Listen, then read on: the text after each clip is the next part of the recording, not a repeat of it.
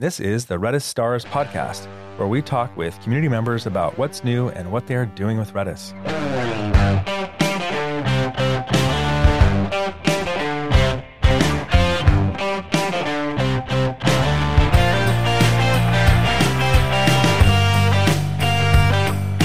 I'm Dave Nielsen, Head of Community and Ecosystem Programs at Redis Labs, and this is the Redis Stars podcast, where we talk with community members about what's new and what they're doing with Redis. This week, we have Chris Richardson, the creator of Microservices.io, author of Microservices Patterns, and also the new online bootcamp, Distributed Data Patterns for Microservices, and also the founder of Eventuate. If you want to find out more about all those things, because that's a lot, go to Microservices.io, and specifically for the bootcamp, look on the right-hand side. There's a little sign-up form there for you. So welcome, Chris, and thank you for joining us here at the end of May 2020, the year of the coronavirus. How are you holding up?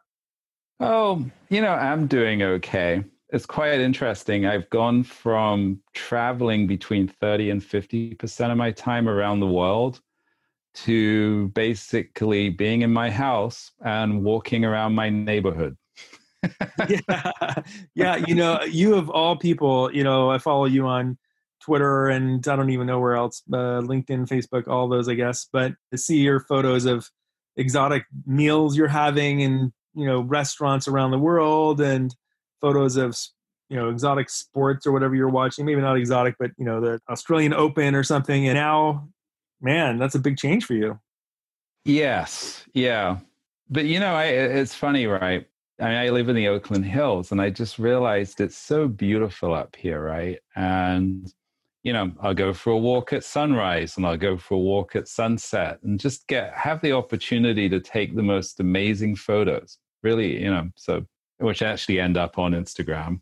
Oh, and then, I do a lot of home cooking. There's just a lot of getting back to the basics, I guess, huh? Yes. Yeah, me too. I don't know if it's me or not, but I feel like the birds in our neighborhood have gotten more adventurous or loud. I'm not sure what it is, but I think they're kind of filling in the gap where we used to be. And even the crows are starting to have like battles with other crow groups, I guess. Or maybe I just didn't notice it in the past. I don't know. Yeah, it's funny that you mentioned that, because I just have a sense there's more wildlife. And it just feels that, as you say, that it's like, I don't know, the birds and the bees are more lively in the backyard than they have been normally. So be curious to know whether there's any actual facts to back up those observations. I don't know, but it is interesting. So, we've known each other for a while, but rather than me telling folks about you, it's been, at least 12 years, but tell us a little bit about your background. For example, like when I first met you, you had written a book called Pojo in Action. And that was a very popular book for the Java community. So where do you come from? Where's your, technology skills and experience come from? Yeah. Well, I've been developing software for quite a while. Actually, I like to say my first paid job was back in 1982, which was the summer before I went off to college. Right. Yeah. What was funny, right? I think about it, like the machine I was using at my high school, it was a Research Machines 380Z that had 32K of, that was K of memory. Yeah. and like 100K floppy disk drive, right? Yep. It's so primitive. And, in comparison, right? Like today you go on Amazon, you can buy a 4 terabyte hard drive for like $100. It's no big deal, right? Yeah. And then sort of just various kinds of software over the years. One of the most interesting stuff I did very early on was building Lisp systems. So that was the late 80s, early 90s. And, those were, sophisticated software with graphical development environments and all of that. And those ran on machines with 8 megabytes of memory. Yeah. Okay. You've been designing software for a long time. Yeah. And ultimately I ended up in Java, right, in the late 90s, which I guess was or mid to late 90s, right? Because Java just turned 25. Wow. which makes me feel old. No, I was around then too, and it just doesn't seem that long ago. Yeah. Yeah. Well, so, and then we met back at the first Cloud Camp. I remember that. And you had just bought the domain name cloudfoundry.com. Yeah. So, that was a really interesting time. I still organize the Oakland Java users group, though we haven't actually met in a while. An evangelist from Amazon, and this was in 2006, came and talked about, well, we thought they were going to come and talk about APIs for buying books because the topic was APIs, right? And instead, this guy shows up and talks about APIs for provisioning servers. And this notion that with like one API call, you could provision, up to 20 servers and pay 10 cents an hour, totally blew my mind. That was just like totally radical idea. And so that was in October 2006, I think. And then a few months later, I got access to, I think, like the beta program for EC2. And then I started playing around with it. And that ultimately led to me creating the original Cloud Foundry, that was like in 2008, I think. And that was a PaaS for deploying Java applications on EC2. So you upload your WAR file and then click, click, click. It will then provision a cluster of EC2 instances running Apache, Tomcat, and MySQL and monitor and manage. And I think they also did auto scaling for you. And of course, this was back in the days where EC2 was completely bare bones. So sort of like, there was this cloud thing. And so I went to Cloud Camp. Yeah, I remember that. And it was the Heroku existed then. And I remember that was, I think maybe, Google App Engine existed, but that was about it. There was very little as far as software that would do anything like that I knew of. So you were one of the very first. I ended up creating a Cloud Foundry meetup group and all that kind of stuff. I think that was a little bit later though, but and then you ended up in a kind of a circuitous route, ended up VMware. How'd that happen? Oh yeah, so 2009, SpringSource, company behind the Spring framework, acquired Cloud Foundry. Your company? Yeah, my company. So that was like May, and then a few months later, I think that was September, got acquired by VMware. And so I went from a tiny, tiny startup to a smallish company. I forget what SpringSource was, 150 people, to VMware that had thousands and thousands of people. So it was kind of like, whoa, things are changing. Yeah, and so that's where the name Cloud Foundry comes from. Ultimately, the name got taken over by a different project, and that project was the origins of today's Cloud Foundry. So my only contribution there was the actual name. Right. Well, I'm sure you provided you were part of that team though for a while. Weren't you like evangelizing it or doing something like that? Or were you not involved in that at all? Yeah, no, that was the strangest thing. So I didn't have anything to do with it. I was doing other things at VMware. And then in 2012, I joined the evangelism group. And so spent basically a year and a half in total just traveling around the world talking about Cloud Foundry and actually microservices as well. Right. Because there was such synergy between PaaS and microservices. And I actually gave my first talk on microservices, I think it was April 2012. Wow, okay. Even though it wasn't called that, didn't have a cool name yet. I kind of called it this modular polyglot architecture, but that's sort of not as slick as calling it microservices. Right. And so that's really where I guess the topic of this podcast really comes in is, microservices, in my mind sort of came out of that platform as a service space, really made it easy to deploy a service and then let other people deploy a service. And of course, in the Cloud Camp ecosystem, you've got the Netflix folks running around talking about microservices.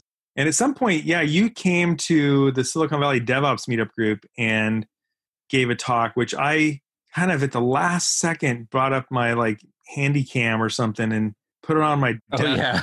And that was like most basic videoing job ever, right? But, Totally. It was last minute. It almost felt like a bootleg. And then I posted that on YouTube, and that thing went off the hook. Like tens of thousands, like 20, I don't even know what it's at now, 30,000 views or more. I don't know what it's at. It just kept going and going and going. So definitely was a topic that even back then was, taking off. So let's get into this. I don't want to spend much time on what is a microservice. I'll just jump to the conclusion and say it's not a small thing necessarily. It's, in fact, most people don't build small microservices. It seems to be much more along the lines of like an organization or a team, or something that a team is working on, or Yeah, I mean, actually, what's interesting is a couple of years ago, I gave a talk saying, and the title was "There's no such thing as a microservice." Right. And really, what that's getting at is, the microservice architecture is an architectural style for your application, and it structures it as a set of services. Or, and you could say it structures it as a set of microservices. But the key thing is that the application as a whole is made up of multiple services. Right. Yeah. And I remember the services architecture, not a service. It's like, I think it's like quarks in nuclear physics, right? You can't just have one. You actually need a collection of them for it to be a meaningful thing, right? And then the other problem with microservices is that the first thing you hear is micro, which makes you think that they should be tiny. And that just leads you down a very painful path if you take it literally. And a lot of people did, at least they would run into them. Oh yeah, they still do. It just sounds like such a management nightmare, like all these changes always happening that you have to coordinate, libraries, all that kind of stuff. Yeah. I mean, the way I look at it, like why microservices, and basically it's a way of achieving the architectural qualities like deployability, testability, and modularity that you need, and loose coupling that you need in order to deliver software rapidly, frequently, reliably, and sustainably, right? In other words, you want to build better software faster. And once you get to a certain level of complexity and you have multiple teams working on an application, you need a loosely coupled architecture that is highly testable and deployable. And so that's why you go down that path.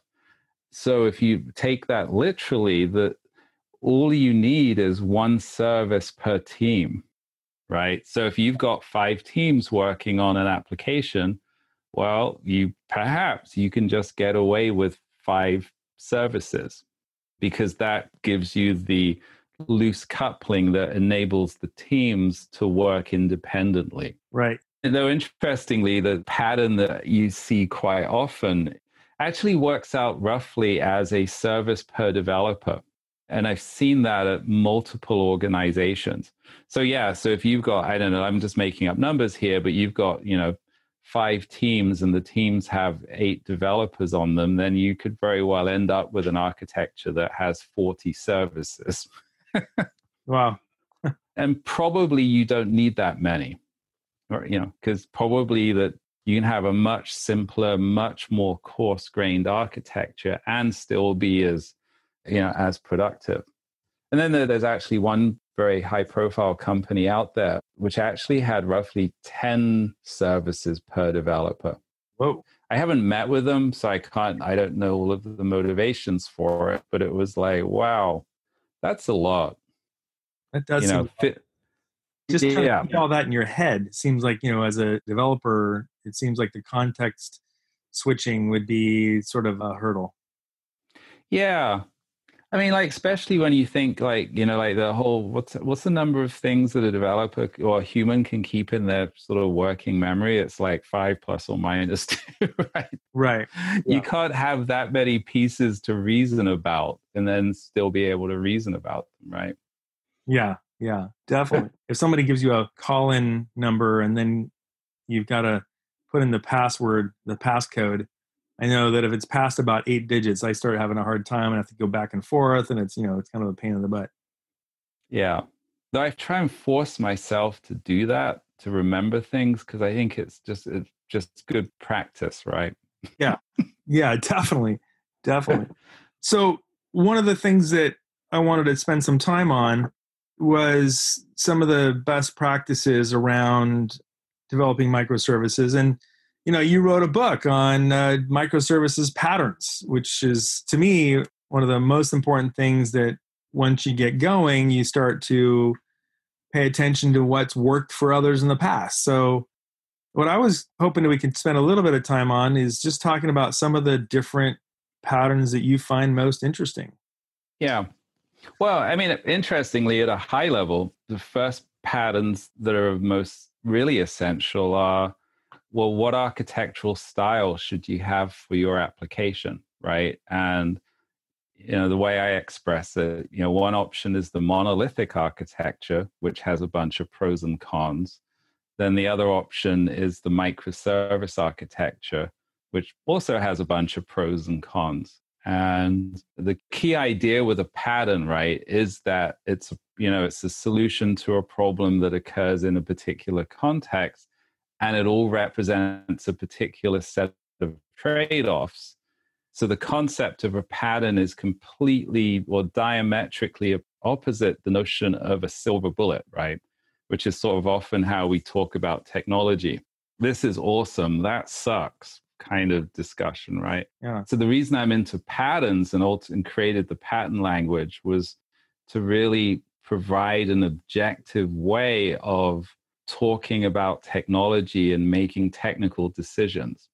And my interest in patterns goes back to basically the mid-90s, like when the Design Patterns book came out. But yes, that's sort of the driving philosophy is you always have to evaluate the pros and cons and then pick the pattern that best fits your particular context. And so, diving into the microservices high-level pattern, what are some examples of patterns that you might use within a microservices architecture? Yeah. Well, if you think, right, so top level decision is what architectural style should I have for my application, right? And so one obvious thing is the monolith, because sometimes that's a good choice, right?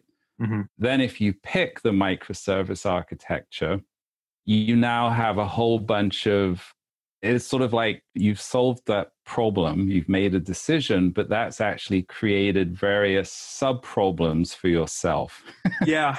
Which is kind of like, that's the other aspect of patterns is, like patterns create sub-problems or issues that you then have to use other patterns to resolve.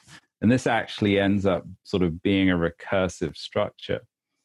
So first question you have is like, we're going to use microservices. So, key question is, what services should you then have? Right. So what's like the one that you see people using a lot, like maybe because it's just a common problem or because it's like a beginner pattern? What should people first look at perhaps for a starting point? So there are a couple of decomposition patterns, which one is decompose by business capability, decompose domain. And those patterns are roughly equivalent, and which one you want to use depends on what you're coming at it from the business architecture that's about capability, or whether you're coming at it from direct domain-driven, which uses the subdomains. In both cases, your servers around business chunks of business functionality. The challenge you have is there's a sort of mechanical process. If you follow, you will come up with a perfect architecture. I mean, you have to kind of rely on your best judgment as an architect to reasonable architecture. So that those patterns are very generic. But then there are some other more specific patterns, like one service, right, is push of having a core architecture as a pattern, which is like having a architecture, which I think is a very common mistake. And then another key idea is this notion of having a self-contained service, which is a service that can respond to a synchronous request, like a request, without invoking any other services, without waiting for a response to come from any other services. Because if you path of having a synchronous call, end up with a basically any of it is a point of failure. So those are some of the decomposition patterns. Right. And so if you take a look at your website at microservices.io, you can see that there's a lot of patterns. And I wouldn't say it goes on infinitely, but there's probably 30 of them on your website, or maybe more. I'm not sure. Different types. So there's another one. 40s, actually. In the 40s. Okay. Yeah. There's quite a few. And so there's some database patterns. Tell us a little bit about those, like which ones, our audience might be interested in, folks interested in Redis or SQL databases. Oh, yeah. So you decompose what would normally be a monolith into a set of services, right? I have an order management service and a customer management service. So that's good. Now, another key issue are sort of these distributed data patterns, is that they are loosely coupled. And there's two different aspects to loose coupling. One is design time customized, which means if one service changes, you want to reduce the likelihood of it requiring this to change in lockstep, because that forces teams to coordinate work, and which slows development down. And there's also runtime coupling, which is where if service A can't respond to a request without service B functioning, you've reduced your availability. So you want to have this loosely coupled. One key way of achieving that is that each service basically has its own database, which is encapsulated behind the service's API.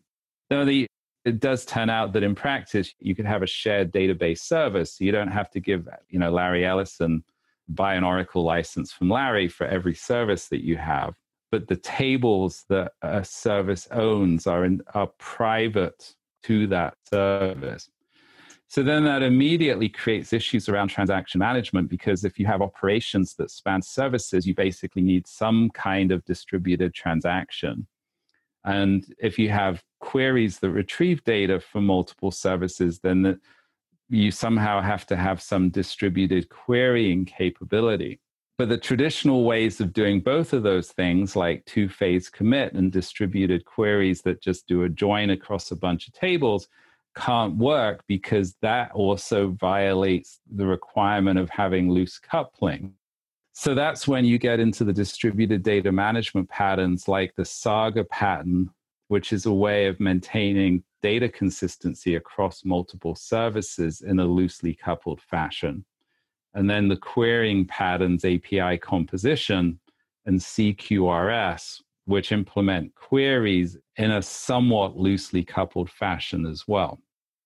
And kind of underlying premise there is that even if you have multiple microservices using the same database but with different tables, you don't want those developers to write a query that crosses over and uses a table that is managed by another team. Is that correct?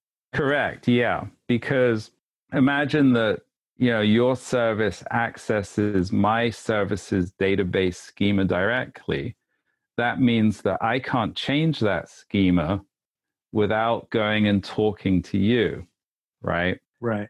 And if you're on another team, that just leads to slow decision making, right? Like we have to schedule a meeting.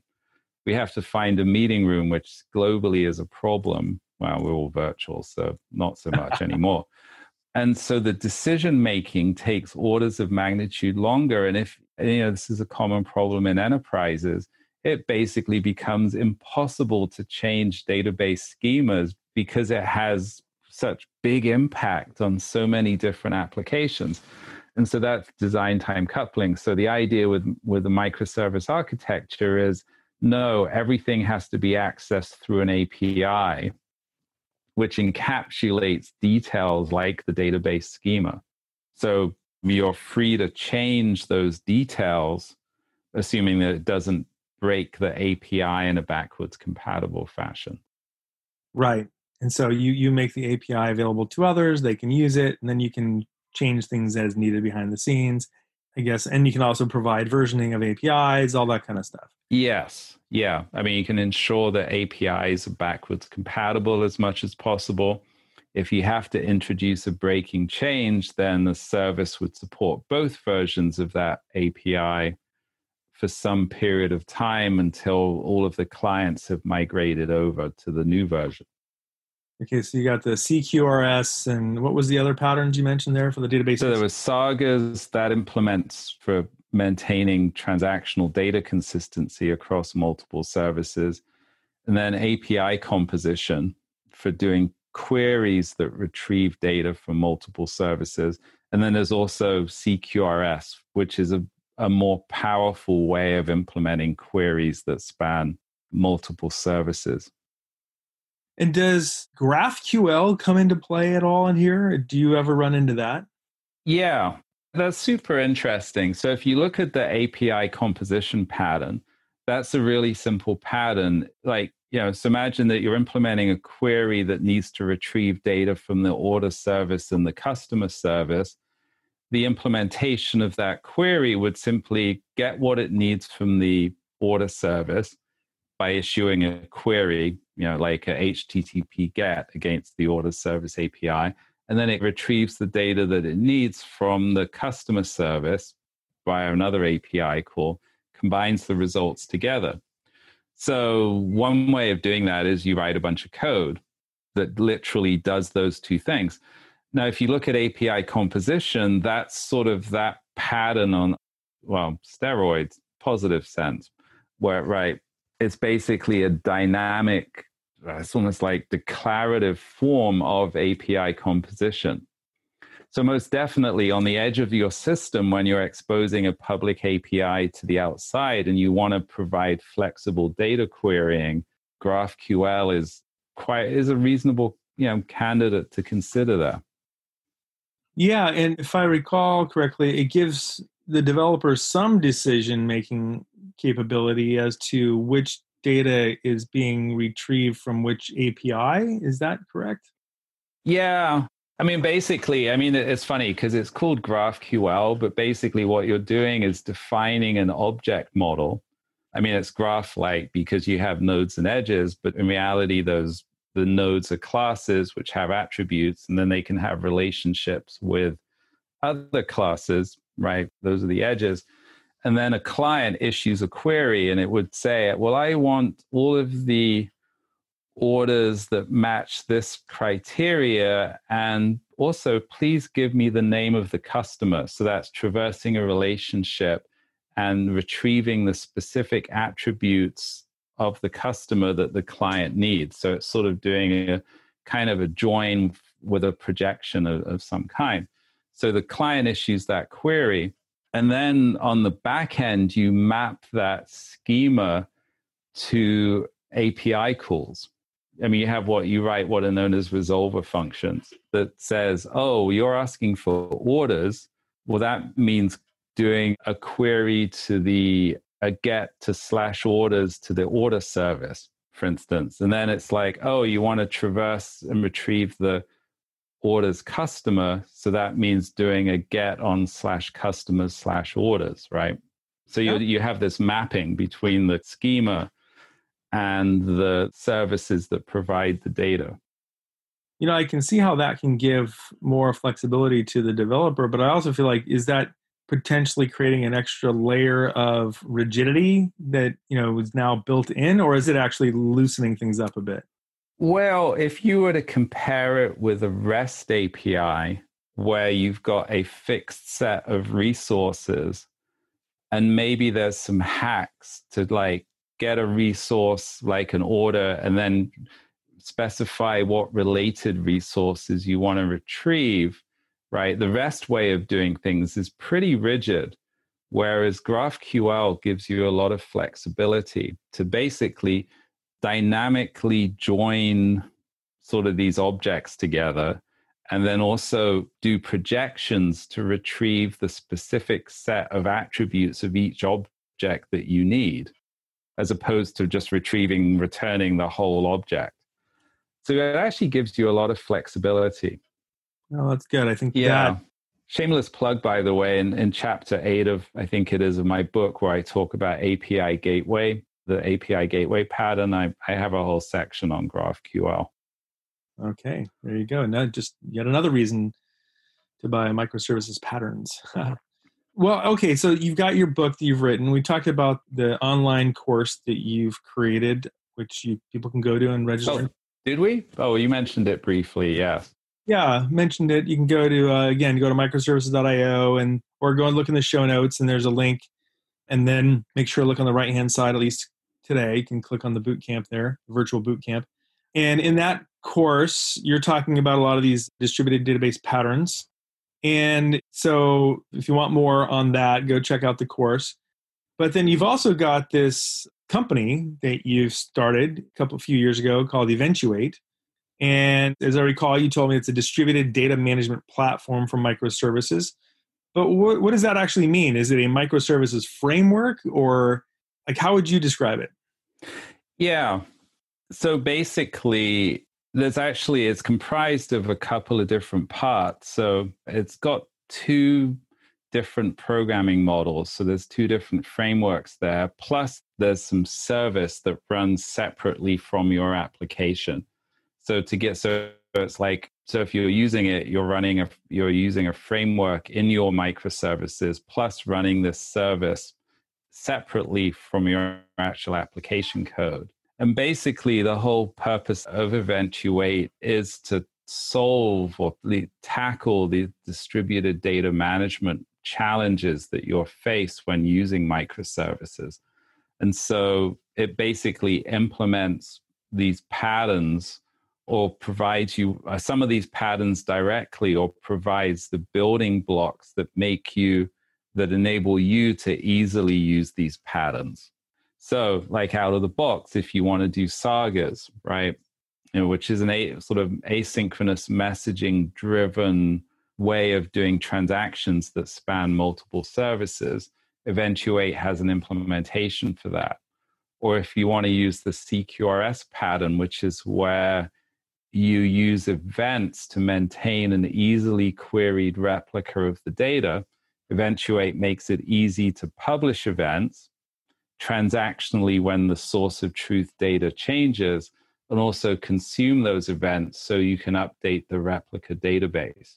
Is that so that different teams can subscribe to changes from other teams' databases, or is that just within your own team's service or microservice? Oh, yeah. I mean, so one common pattern, which is sort of just a generic pattern, is when a service updates its data, like the order service creates an order, or the customer service creates a customer, it's super useful if that service publishes an event announcing that it's done that.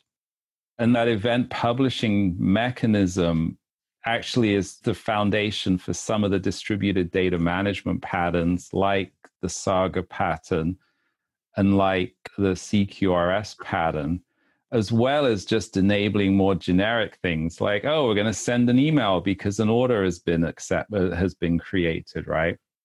So by publishing events to a message broker can just drive a whole bunch of activities sort of within your services, inside your organization more generally, or possibly to integrate with other applications outside of your organization. Yeah. I mean, otherwise you're polling and doing all sorts of, time. Yeah. Resource. Another great example, right, is a lot of sort of public APIs let you register a webhook, right? So you get an HTTP-based callback when something notable happens inside some application. A classic example is like with GitHub, right? You get get notified when someone does a push or something. So yes, subscriber could actually trigger a webhook to notify some random application that's saying of it. Yeah, so one of the things of Eventuate is that it makes it very straightforward to implement these event-driven applications. So that could then ultimately, that would event to be published, which could then invoke some webhook. So those are the kinds of architectures that Eventuate makes it easy to implement. And as we mentioned before, I think, that's maybe where you might see some Redis, right? Because it can be the back end for that kind of hook. Oh, yeah. Well, there's sort of a couple of different areas where Redis fits into a microservice architecture quite nicely. So one is you need a messaging infrastructure. And one option there is to use Redis streams, right? Super lightweight, low latency, reliable messaging, piece of messaging infrastructure. And it so happens that one of the message brokers that Eventuate supports is actually Redis. So you can just drop it in and start using it. And then also the other role for Redis is actually, that was really quite nice, is to implement one of these CQRS views. So the whole point, the goal is to efficiently implement one or more queries. So you pick a database, and you design a schema specifically for those queries. And so you can take advantage of all the sort of the cool sort of data representations that Redis offers to implement a very high performance CQRS view. Yeah, nice. So what about like a cache? Maybe that's just super straightforward in this scenario, just like it is in a monolith. But does a cache just sit in front of the API just like any other cache would? Yeah, I mean, services can have a cache like sitting, as you say, like in front of their APIs, or a service could cache data that it retrieves from other services. But it's sort of those use cases are fairly straightforward and not too different from with a monolith. And of course, a little plug for Redis modules.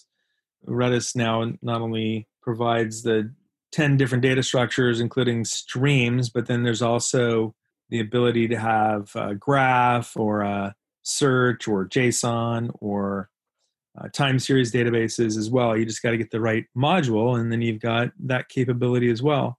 I don't want to go off on that too much. And in fact, I know that we have to be careful of time here. So I want to move on to, give you a chance to, for example, to say, what's new with Eventuate? Is there anything that's happened in the last, 6 months or so since we last talked about this? Yeah. One thing I'm super excited about was, in the beginning, Eventuate was a framework for Spring Boot applications. So heavily, it was in the JVM world, and you just dropped into Spring Boot. But one change we made recently was to add support for Micronaut, which is another popular Java framework. What's particularly exciting about that is that it required a major refactoring of Eventuate to separate the sort of framework-specific stuff from the framework-independent stuff. So that opens up the possibility of supporting other Java frameworks as well. And indeed, actually, if you wanted to, you could just use Eventuate in a vanilla Java application. Like for instance, the main use for using Spring is to wire together all of the components with dependency injection.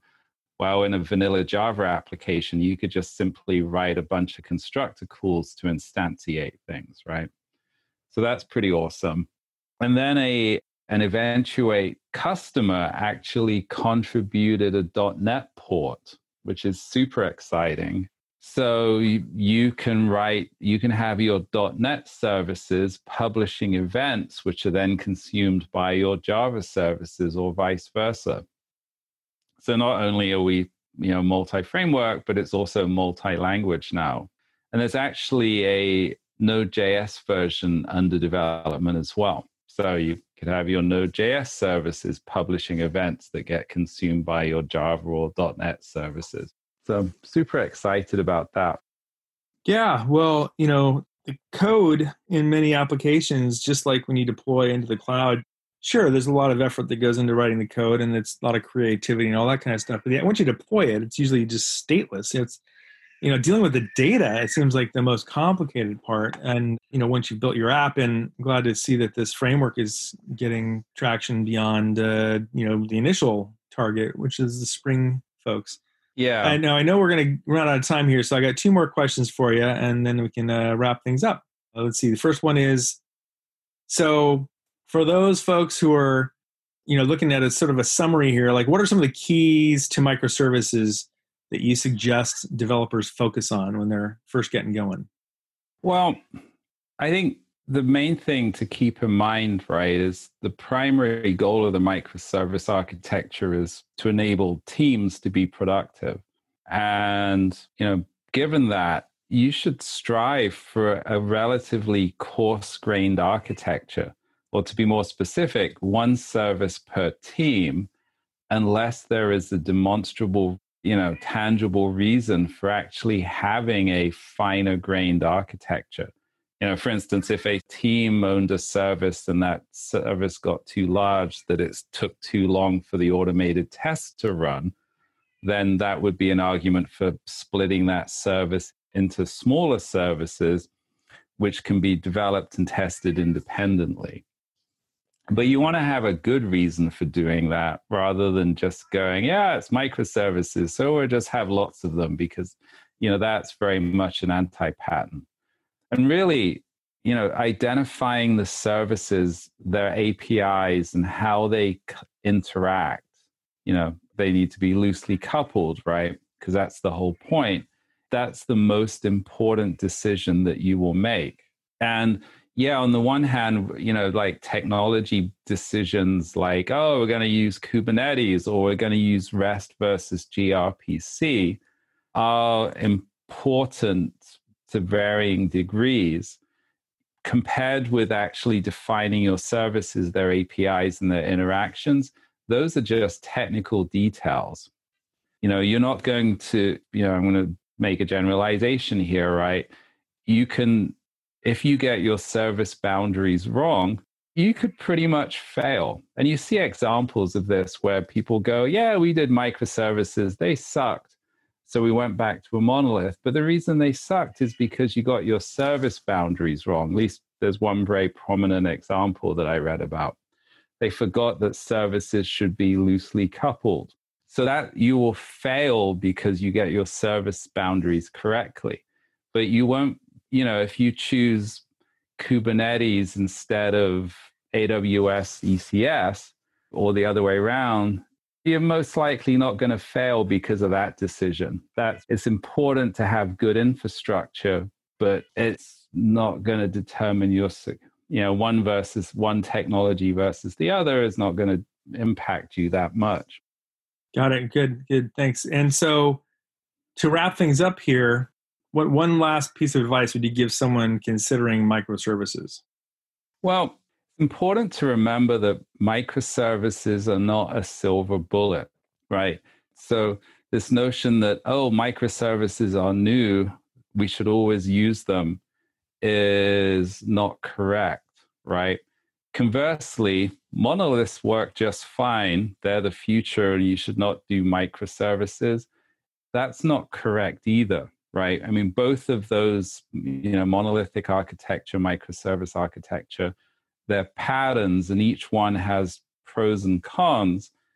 And which architecture is best for your application, depends on your specific situation, the size of your application and sort of the stability of the various parts of it, and a whole host of factors. And so your job as an architect is to not just blindly pick one architecture, but to carefully decide which one is best for my given application at this point in time. Well, good. That was very practical, sage advice for our audience. Really appreciate that. And, I was wondering if at any point in time we might get a little snarky or something, because, you and I have been on panels before where we got into these laughing fits that I'm sure were a lot of fun for us. I'm not sure the audience really got anything out of it. But on that note, this has been a lot of fun, and I've really enjoyed, always learn something from you, Chris. So thank you for joining us. And for those of you who are listening here, Chris did give his workshop again for the second year at RedisConf, Distributed Data Patterns for Microservices, which is probably sold out now. We had a set number of seats for attendees to take, but you can now go to his website at microservices.io, and you can take that course or one similar to it just by signing up on his website. Also, take a look in the show notes where you can see some links that we'll provided about, from this podcast. And you can also follow Chris. I didn't mention this earlier, online on Twitter at C Richardson on Twitter. So, hey, Chris, thanks again for joining me. Oh, I really enjoyed it. It's always good to talk to you, Dave. All right, we'll have to do this again. So again, I'm Dave Nielsen, Head of Community and Ecosystem Programs at Redis Labs, and this is the Redis Stars podcast, where we talk with community members about what's new and what they're doing with Redis. We'll see you online.